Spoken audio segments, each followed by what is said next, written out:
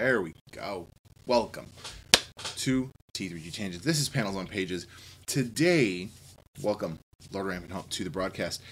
This is Panels on Pages. This is where we talk comic books and all things comic book related. Today is going to be a very, I'm not going to say very, very short one, but it's going to be a shorter one than normal. We're only going to talk about one book, and we're going to kind of branch off of that. Because I am doing a little special extra broadcast tonight with the creator of a book. So I've got a very special guest for a later show. So I wanted to kind of keep this one short and sweet. This is a book that I picked up. We're discussing Warren Ellis's Aetheric Mechanics. This is a book that I picked up at a Half Price Books, which is a used bookstore around here. This is the version I have, the black and white cover. That's very hard to see. Wow, the white balance on this is terrible. I'm also blue for some reason. I've never understood that for this angle. I don't know what it is. But this is a very fantastic book in that this is the convention version color. I don't like it because the inside is black and white, and I really like the overall aesthetic of the cover being black and white. Apparat is an imprint of Avatar Press, where Warren Ellis did a lot of really, really cool books. But a lot of kind of unsung heroes like this book. I think this is kind of a really low-key book that most people don't talk about, most people don't know. So the premise, the thing it's trying to sell you, and obviously, I'm hinting at that it's not that, and I really don't want to give it away. It's a short read. It's a very, very thin book. I mean, it's like, what, does it have page numbers? No. I mean, if it's 200, I'm actually, hold on. There's a way to know this. 52 pages in total, and that's with the extra covers and stuff. If you want to read it, I think you should read it because I think it's a great story. The cool thing about this is it's clearly set in some sort of steampunk-ish 1900s London. You follow this character, Dr. Robert Watcham. He's coming home from the front. He's kind of lamenting on the state of things, flying machines and all this kind of crazy stuff that's happening. And he goes home to a detective. And this is, I think, the greatest moment. He says, "I trust your wound no longer bothers you unduly." He says, I somehow doubt news of my accident reached London. Go on, I know you're dying too. And then he gives him the reason why he knows. And I'm like, oh, it's Sherlock Watson. And it's Sherlock and Holmes. And Sherlock Holmes and Dr. Watson. Hey, one can't speak. I'm like, it's clearly Watson and Holmes. That's what it is. But it's weird because, why wouldn't you? Because, they're public domain characters. It's clearly a different setting. I mean, there's talk of, defending the front in Mars and all this kind of crazy stuff. So I'm like, this is an alternate, fantastical history. And I don't understand why we're even dealing with, it's a different name. Because what do they call him? His name is so weird. It's Saxton something. Sax Raker. Saxmundham is his full name. Sax Raker is Sherlock Holmes, and I just don't understand it. I don't understand it. I'm reading it. I'm like, why is this happening? Now the thing about it is, I can't like I said, I really don't want to give it away. I can't tell you why, but it is a really good reason. It's a very, very interesting the story that builds.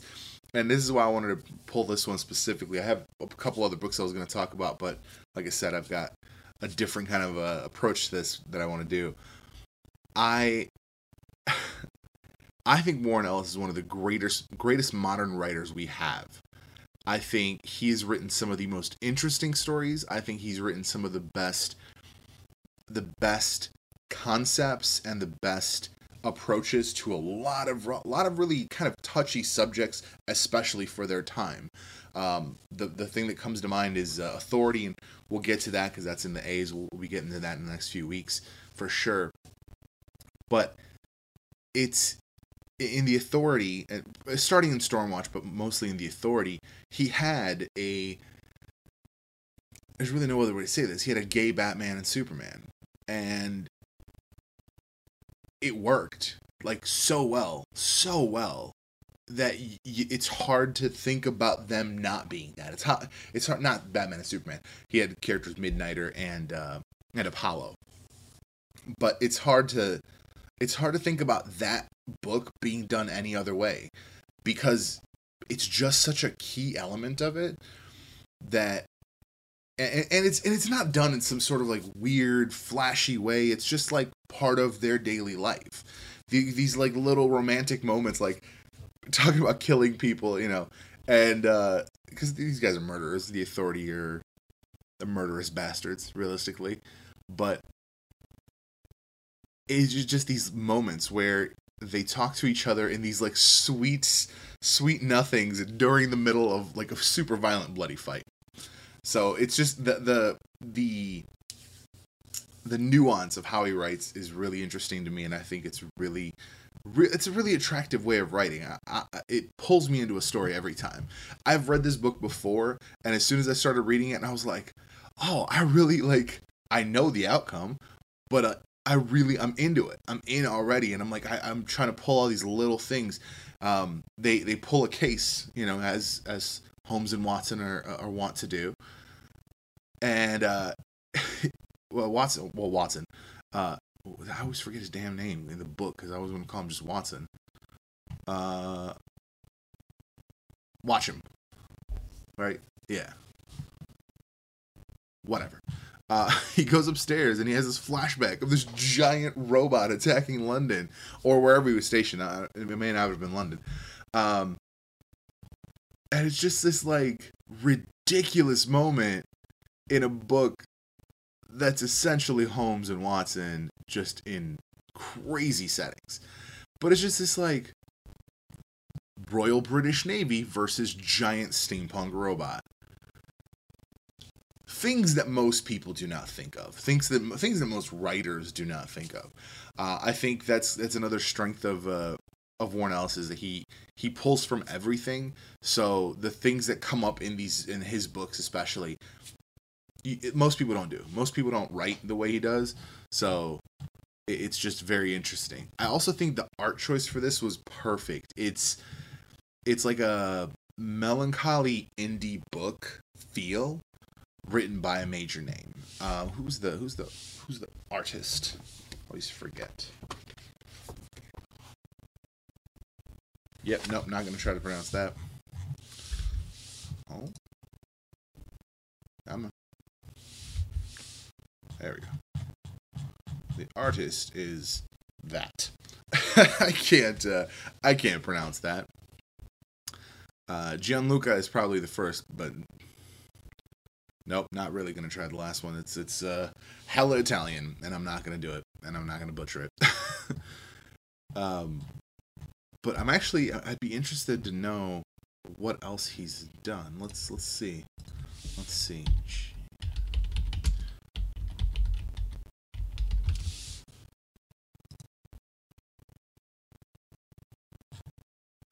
Okay, so he's got his own on the website. He's got his own book, Ignition City. Very cool. Yeah, so he's been working. He's been putting in some work around the comic book space. I really thoroughly enjoy this book. I think it's an incredible kind of cheeky look at the way the way we treat things, the way we treat some fictional properties and some ideas. There's a lot of reference to kind of classic Holmes stories. When he meets him, he says, "Do you remember God's Falls?" And that's for the Sherlock Holmes fans. That's the Reichenbach Falls. I can't believe I remembered that. First of all, that's the Reichenbach Falls story. It's kind of I think I want to say that was the last book that, and now I'm gonna not remember his damn name. It's the last book the original author wrote. Oh, it really bothers me that I don't remember. I have the volume upstairs. Welcome, General Aaron, to the broadcast. We're discussing Warren Ellis's Aetheric Mechanics. Reichenbach Falls was the last story of Holmes before the original author died. Sir Arthur Conan Doyle. Knew it was going to come to me. It's the last story he wrote, and it's where Sherlock Holmes died. Obviously, since then, the Sherlock Holmes brand has evolved, and he didn't die, came back, etc. There's been, I think, there are to this day new books being written in the series of Sherlock Holmes. That's a very interesting aside to me to begin with. But it's just these little throwbacks, because as soon as he shows up, he says, "I've even got the title for you." They go on the, he writes stories about the cases and all that stuff. It's very interesting to me because he says, "They even have the title for you, Sax Raker and the Case of the Man Who Wasn't There." And I actually think that might have been one of the original stories. I think that was the first. If you watch the new series with Cumberbatch, I think that's actually one of those. I think that's the first episode. Sherlock Holmes and the Case of the Man Who Was Not There. Let me see. There's a man who disappeared.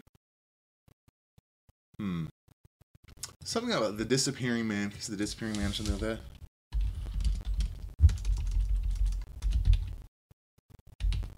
Regardless. Yeah, so it's similar, but as soon as I read that, I was like, oh, that might be that first storyline from the TV series, and it kind of is. Again, I really don't want to give it away because this is to me like a classic Holmesian twist.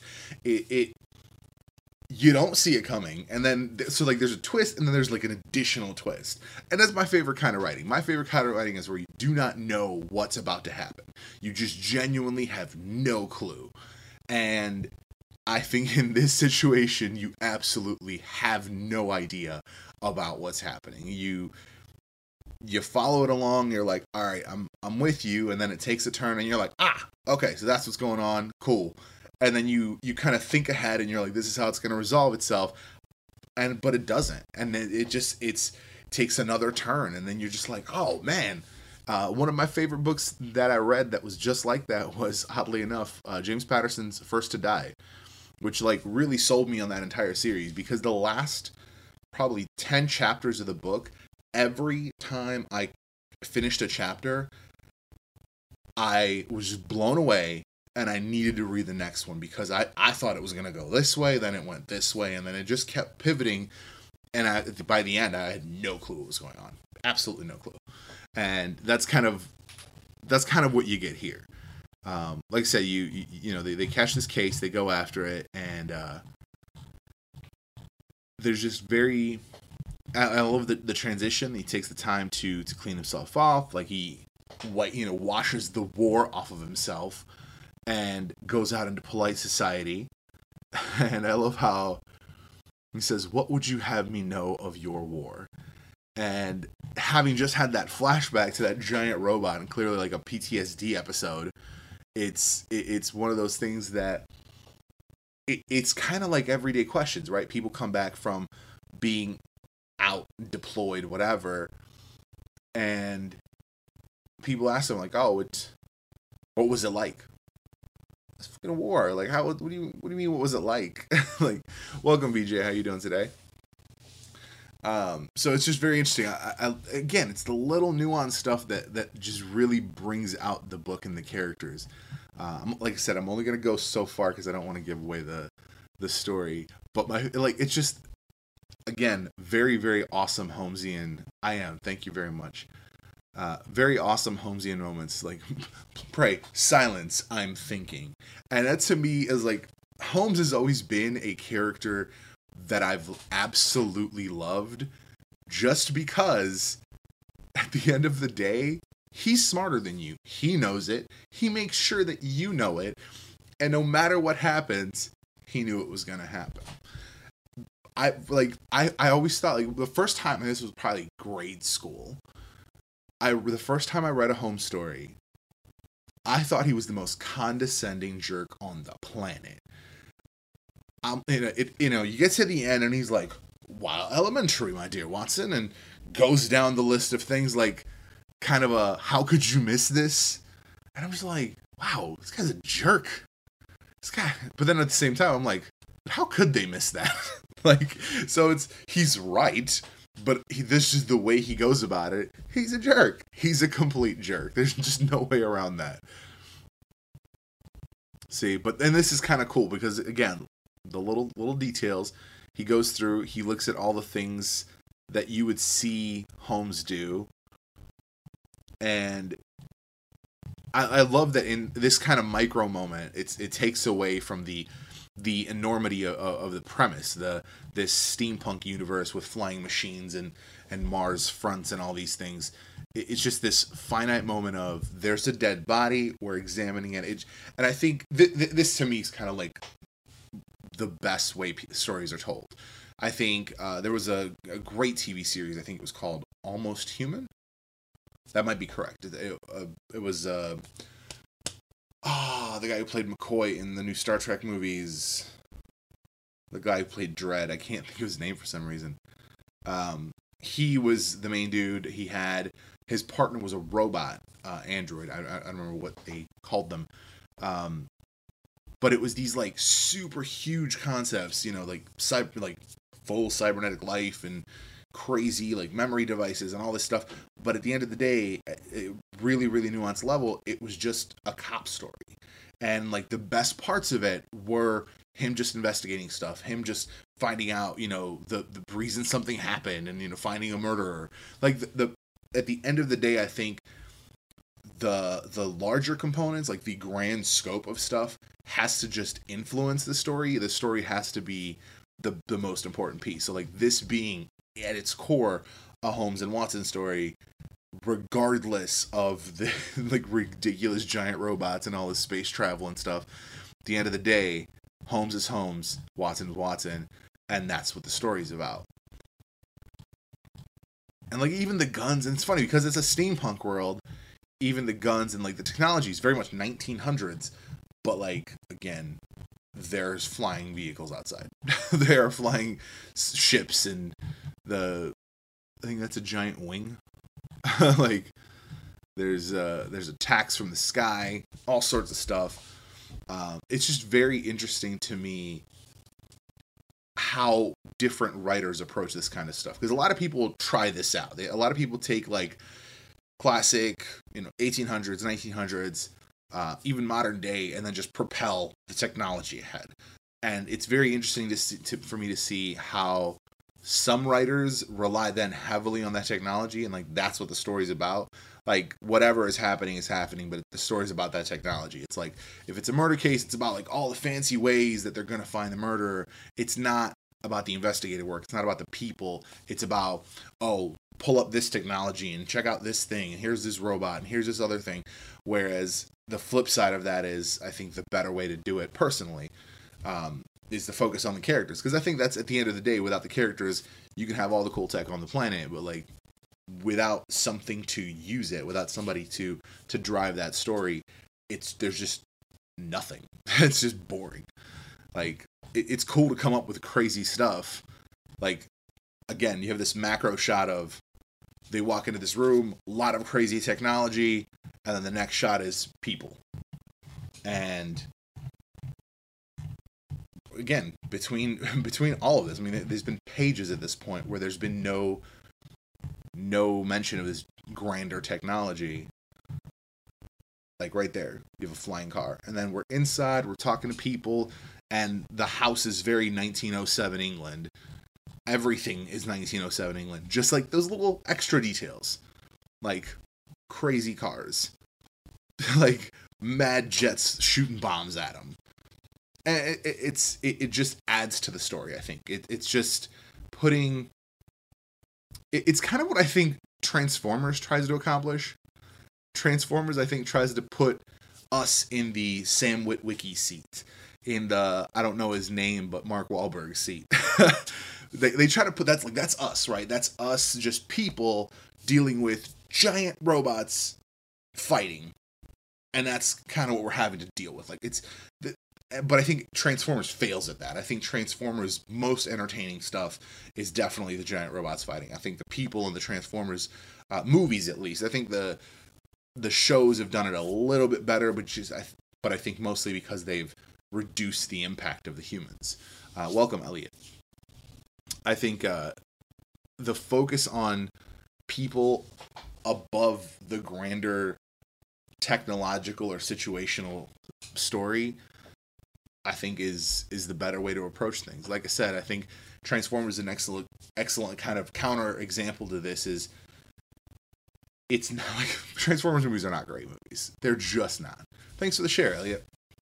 Thanks. Transformers movies are not great movies.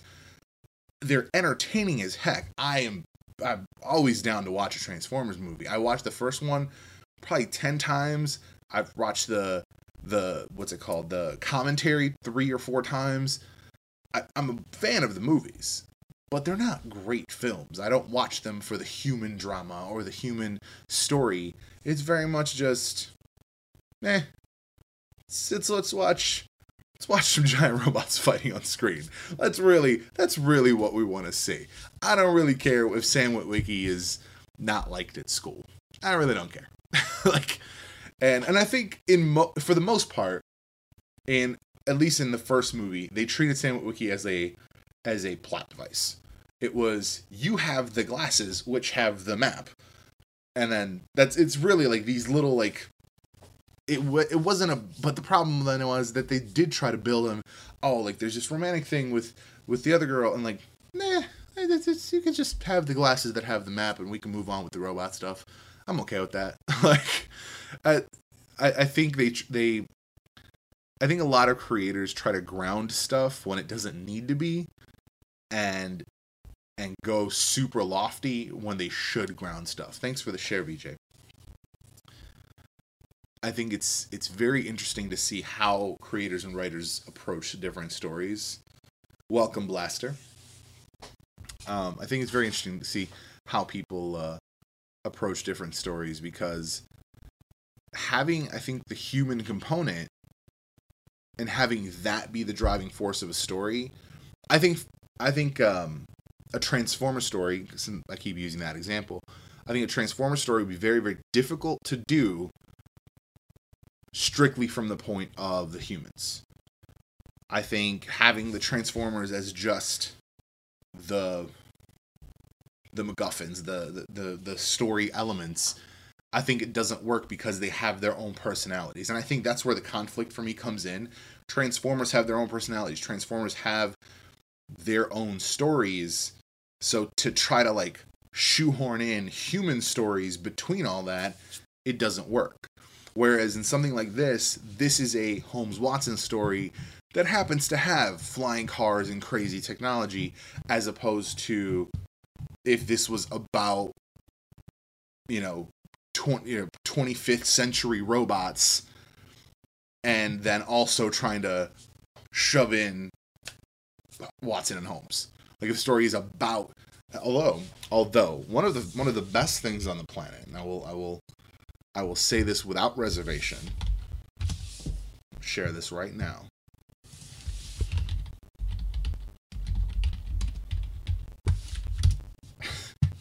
And it's actually, ironically enough, I'm gonna share the intro.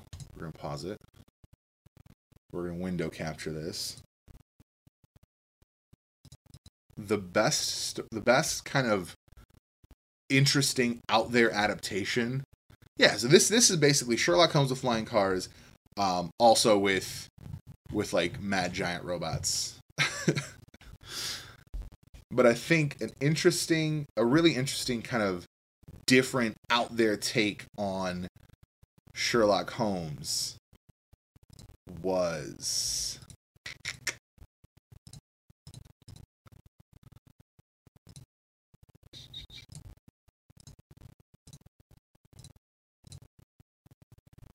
there we go. Oh, I'm gonna put my headphones on. Sherlock Holmes.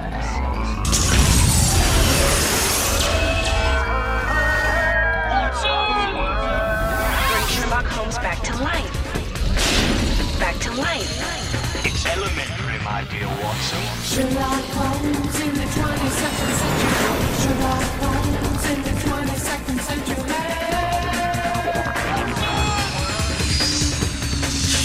Sherlock Holmes is on the case. Moriarty.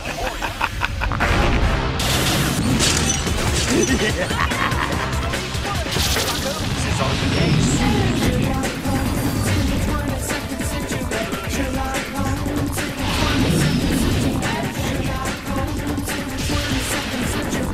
Sherlock Holmes in the 22nd century. Can't hear me. Are we doing this again? This hears me.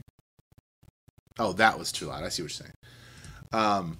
So that was to me one of the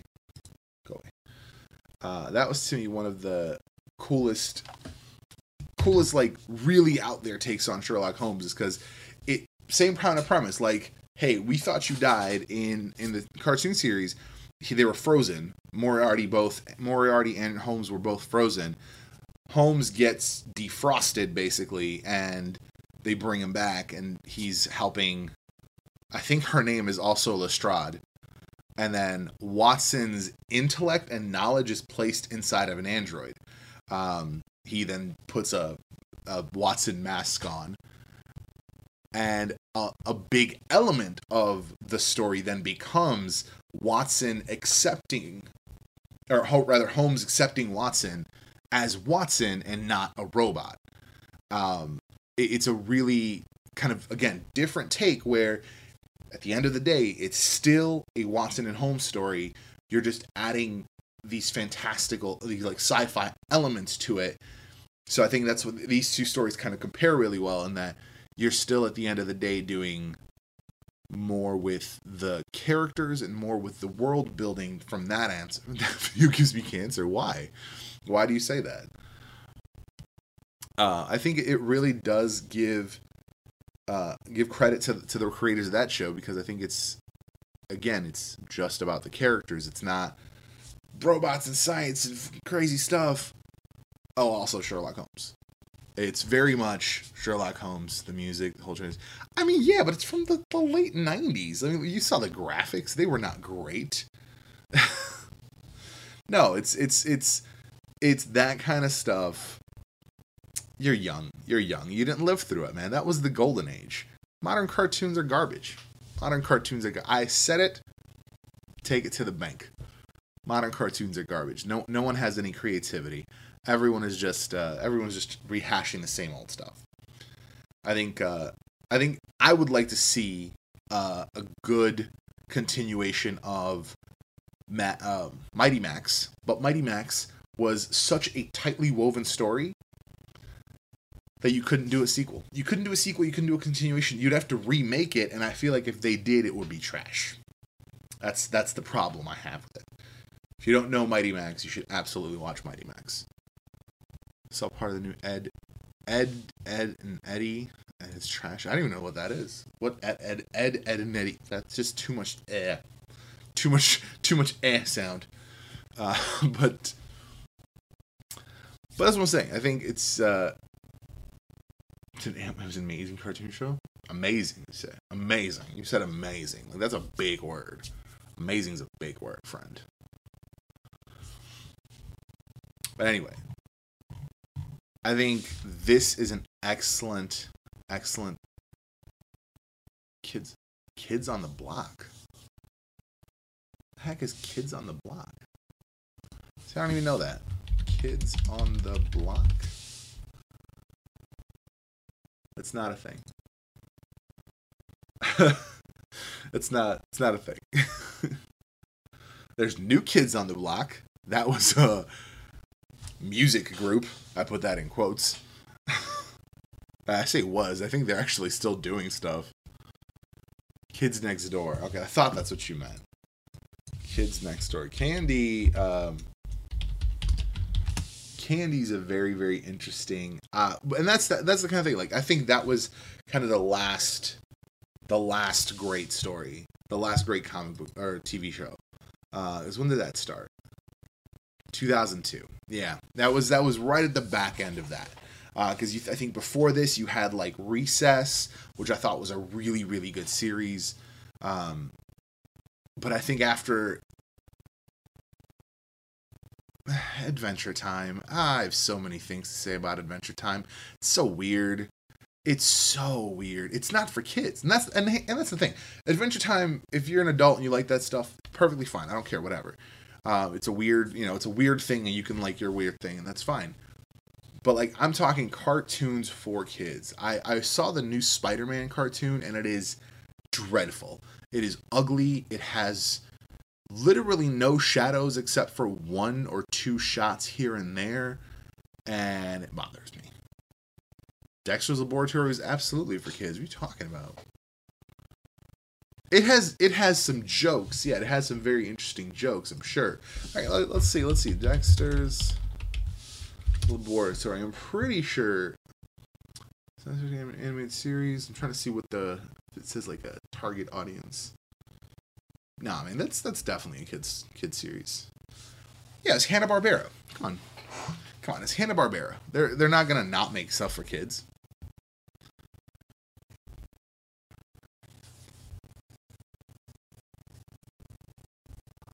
But what you meant is what? What is it that you meant, Blaster? Too much for the kids. See, I don't think that's true. I don't think that's true at all. I think it's kind of like SpongeBob. I think it's very much, if you look at something like Gargoyles, which I thought was a super duper dark series. When I originally watched it, I didn't think it was that dark. I just thought I was taking the surface lessons and the surface ideas, like loyalty, friendship, family, that kind of stuff. But if you actually watch Gargoyles as an adult, Gargoyles is an incredibly dark series about backstabbing and hate and racism and just a whole lot of really dark stuff and like tough, like harsh subjects. So I think that's the kind of show that holds up. If you look at the original X-Men series from the 90s, same thing. X-Men was hardcore about racism. I mean, there was on the, and you have to understand, in the comics, this wasn't even that big of a thing. It wasn't that big of a thing. But the Friends of Humanity that was on the animated series in the 90s for the X-Men, that was something that was such a big element of that show that was such a small element of the cartoon or the comics. So like they amped up this like hyper racist clan-like mutant hating group to really delve down into like a racism mentality, like how to treat hyper racist like that. So I think it was very interesting, but like again, it was for kids. It was a kids cartoon series, and you had your bright outfits and all the kids friendly stuff, but at the same time they were like real low key sneaking in these heavy lessons. And I think you lose that in modern cartooning. Courage the Cowardly Dog. I don't think I know that one. Courage the Cowardly Dog.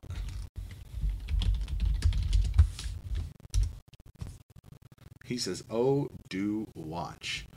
When was it? 1999? I remember seeing. Like promos for it. I don't think I ever watched it. It looks, at least based on the art style, it looks like it could be in the vein of Ren and Stimpy, which I'll be honest, I wasn't a big fan of. Granted, that was back then. I was, 14? The thing is that these kids' cartoons are supposed to be for kids, but are way more than that. The ones from the 90s, early 2000s, I absolutely agree. I think the problem is the modern ones they're intelligent, the humor, and so on. Yes, and I think, again, these early 2000s, late 90s cartoons, even early 90s cartoons, absolutely fit that mold, and they still did what these companies want them to do. The thing about the modern cartoons, I think they are 100% made to sell toys. I think the great thing that we got from the 90s and early 2000s is that those were shows that were done well, produced well, had really good stories, and also sold toys. Like, it wasn't just about selling toys. I think the problem is now in the modern day, and everyone's guilty of this. It's not just like the kids' cartoons that are on TV. You look at, they made an entire Batman movie, like animated movie series, just to sell toys, literally. I forget what it's called. I think it's called Batman Adventure or something like that. Batman Adventure. I don't know what it's called, but it's some weird. Let me see. Batman animated movie. Pull it up. Come on. Batman Unlimited. Batman Unlimited is 100% a toy selling. Yeah. Yeah, it's just, it literally, he just shows up in different costumes constantly, which then just makes him be a toy selling thing. You have a joke from Dexter saying there's a printing on the mom's butt saying dad's a trophy. That's pretty adult. That's pretty adult. But can you see that as a kid, you might not think that? You might not think that that's that bad as a kid. Let me pull this up here. Boom. No, that's not.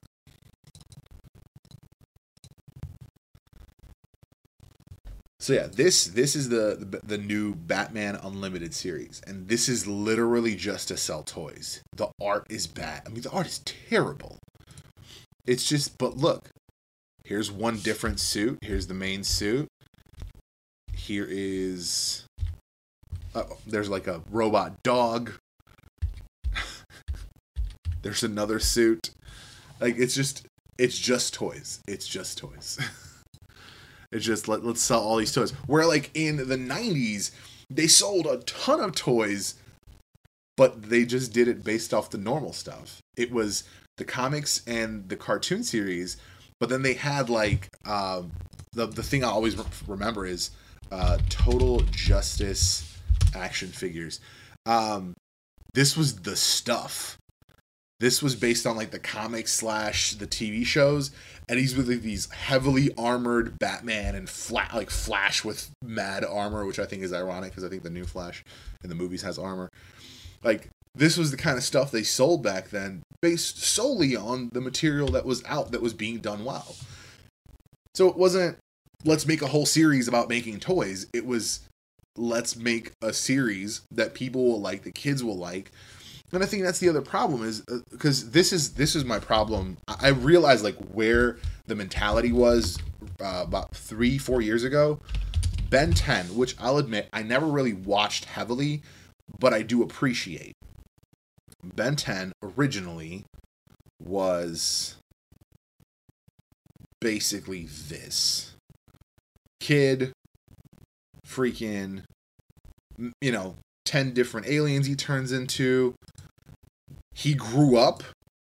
He then had Ben 10 Ultimate Alien, had a bunch more aliens, bunch more toys, right? And then they were like, yo, we're going to relaunch it. Why? Because kids buy toys. So we had to turn back to kids. We couldn't come up with something new. No, we have the molds still, or these are easy to make, or whatever stupid reason. Like, this looks like hot garbage to me. And that's the difference. I think that's the key difference, is something like Ben 10 I thought was brilliant, that it was growing with its audience. You could follow kids into teenagers and have them become fans of something more grown up, something more serious. But they were like, nah, we want kids to do it. Yeah, for sure. They sold a ton of Ben 10. I remember I used to work at a retailer here, and we always had Ben 10 displays. Always. And like, quite honestly, I would look at it and be like, oh, that's kind of cool. Maybe I might pick one up. Like, and I'm an adult and I don't watch things. So, like, it bothers me. I mean, like, they even had a live action version. Like, they had a live action Ben 10. Apparently they have a CG. Like, there's all these different things. And I think he's grown up again, because this is a new version of him being more grown up. Ben 10 Omniverse. I'm just saying, it's like, oh, this worked, let's do it again. And I bet you any amount of money, they're going to do it again. 3-5 years from now, they're going to be like, all right, the audience has moved past the buying toys phase. Let's go ahead and reset and just do it again. We'll make another Ben 10 kids series. And the problem with that is it makes money, so why wouldn't you, right? I've met the guys behind the property. I've met, I think it's called Action something Studio. Dang it, I can't think of it. Ben 10 Wikipedia. There we go.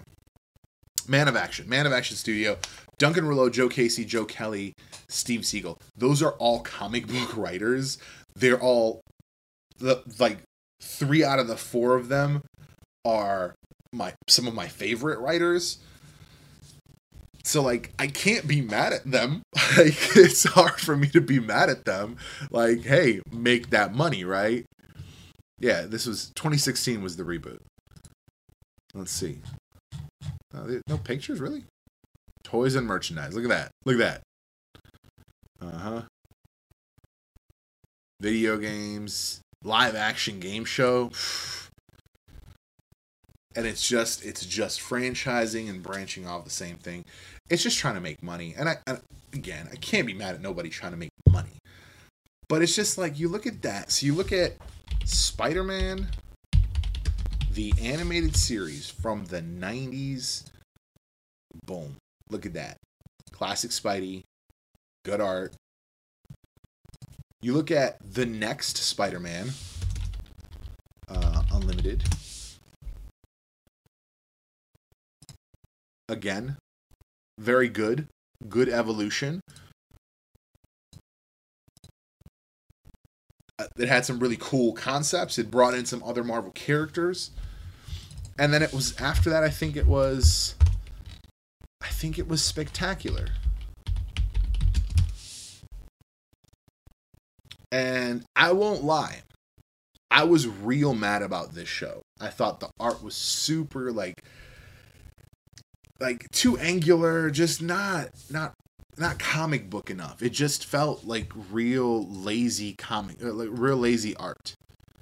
Like, this was kind of one of the first things I saw. But I will tell you, the story writing in this series, incredible. I think this series to this day has the best Venom. Not the whole Venom story, but the moment where Peter Parker casts off the Venom suit, I think the best one is in this series. Then you look at, what was after Spectacular? Spider-Man. Animated Spider-Man. What was the other series? Ultimate Spider-Man was the new one. Can I restart the webcam thing? Is my webcam freezing up? It's delayed. How about now?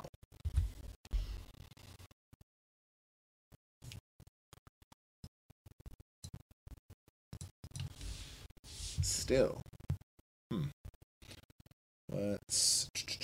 I'll unplug it. Plug it back in.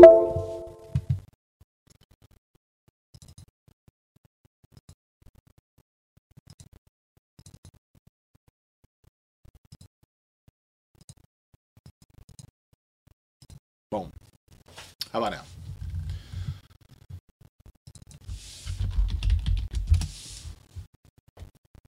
Then they did Ultimate Spider-Man.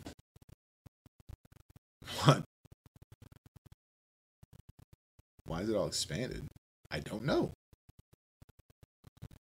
Here, I'll adjust the window in OBS. Okay. Yeah, it must have been the way Caffeine interprets the OBS stream. Ultimate Spider-Man. Again, I think it went back to it went back to more of the better art roots, but then it brought in this element, the like little chibi angel and devil on the shoulder, little chibi asides, and I was like, but again, it at least did better art and better stories. The little asides was whatever. Marvel's Spider-Man is the new one.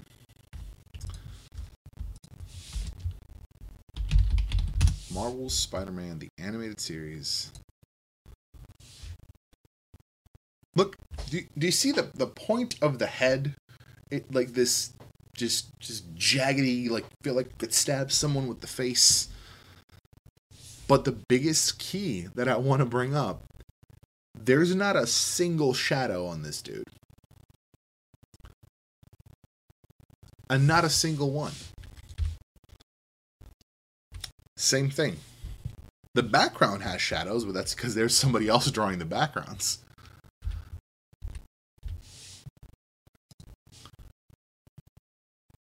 I was so I watched the moment where, oh, interesting.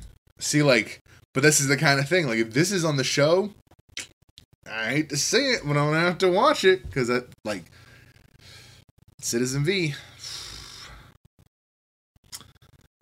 But is this the Iron Man that's on that show? It's terrible. That's ugly. Come on. But I watched the moment, and here's I think this is it. That was right after the moment. I watched the setup sequence where he got the powers, and this is right when he got bit, right? There's, again, no shadows. The only time you see the shadows, this is like a weird, like, front-facing, like, really kind of meant to give you some sort of emotional reaction. When he got bit, or when he opened the door and he saw the machine, like, radiating or whatever, I was like, oh wow, why does this look so different? And then I realized it's because there's so much light from this machine that it was actually casting shadows. And they've not done that in the entire sequence prior to it, that I was like, what? And it made me realize how bad it was. Like, this whole scene, the best part about it is the thing that he's on. Like, it's so, I think this is where a lot of animation is going these days. There's an outstanding, what is the new Dragon Ball called? Dragon Ball Super. And there are, the show that airs versus what's on the DVDs. The show that airs is so badly done. There was a whole article done about this. Let's see. I think it was just anime broadcast versus DVD.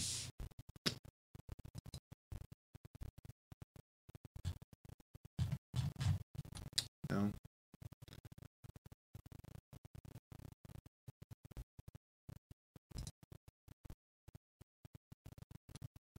Man.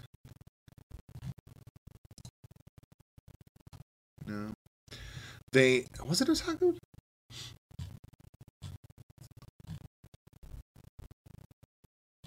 Yeah.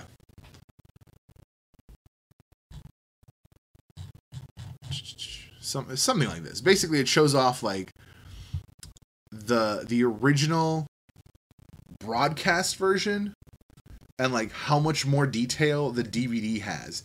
And you look at certain things and you're just kind of like, wow, it's almost as if a different crew is working on it.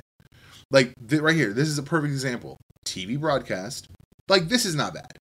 But there's just so much more detail in the DVD version. The original article that I was thinking about is they had Dragon Ball Super broadcast versus DVD. There we go. Here's the difference. Like, that's trash. Like, the difference... Look at that hand. That fist is terrible. I mean, like, that fist looks like I drew it. And then for the Blu-ray, you got somebody that just like really clearly knows the material and knows how to draw. And I don't know what happens. I don't know like why that happens. There's really no reason.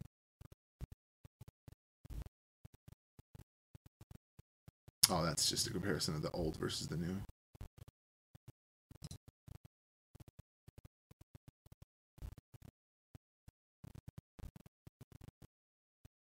I'm not gonna lie, both of these kind of suck.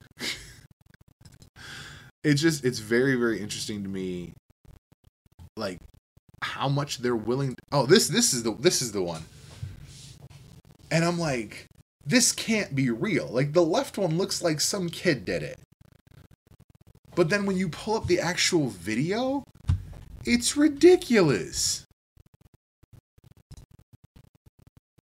I'll cut the audio. What is going on with my super sandwiches? Ralph's here, and today I do.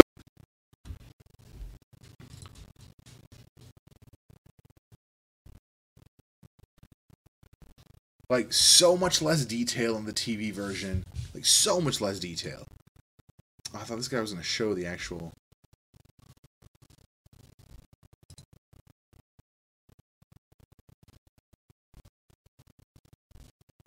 Oh my god, that's terrible. Seriously, the one, like, it's clearly a different studio doing it. Like, that's not even done by the same artist. It's so ridiculous. I hope this is the video.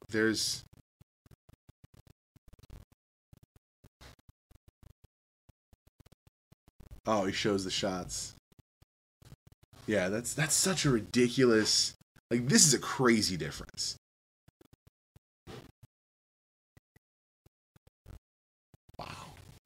And it's again, it's laziness. It's laziness. It's the lack of a desire to produce something that's truly worthwhile. No, I just read it. It was what you were saying. Yeah, it's to put it. Yeah, it's to speed up for release. But that's stupid. Who cares? Dragon Ball Super was so delayed. Like Dragon Ball Super was so far behind the last series. Who cares? You know what I'm saying? Like, it doesn't matter when you put it out. You could have made the whole series or the whole first season or whatever and then, like, made it right and put it out. And then you don't have to do it twice. You literally don't have to do it twice. Because it just seems like they have two studios doing it. One really fast studio that's, like, just good enough, and then the good one. Because this can't be just, like, fixes. It looks like they've redone the entire sequence. And that's a lot of freaking work. It's not released for America first. Yeah, it's absolutely not released for America first. Yeah, it's just a Japanese series. It's just very interesting to me to see kind of how that works. Close that. All right, I think we're gonna call it there. Blaster, you weren't there when I said this earlier. Later tonight, we're gonna have, they release episodes in Japan Weekly, but they do that with TV shows here too, and cartoon series here too. It's just that they work ahead. So like it's like the same way TV series work, like live action works. They film months ahead. They have to, otherwise you're just trying to crank out, you know, how many hours of filming and story and all this other stuff. That's another point to sell DVDs, yeah, but I feel like if it was just good to begin with, wouldn't you just want to own it? I don't know. I'm weird. I'm a weird mentality. I'm not buying DVDs anyway. So like that, I'm not the target audience. I don't know. As I was saying, you weren't here when I said this. Later today, I'm gonna have a special bonus episode of Panels on Pages. I'm actually going to be talking with the creator of a book that I just finished reading from, I'll show you, boom, Samurnauts. I just finished it. I picked it up at C2E2. It is fantastic. It's delicious. It's a great story. But anyway, I'm going to be speaking with the creator, one of the creators tonight. So make sure you're on tonight when I do that. That's going to be it for this episode. For those watching and listening in the future, Thank you for hanging out. Thank you for listening and watching.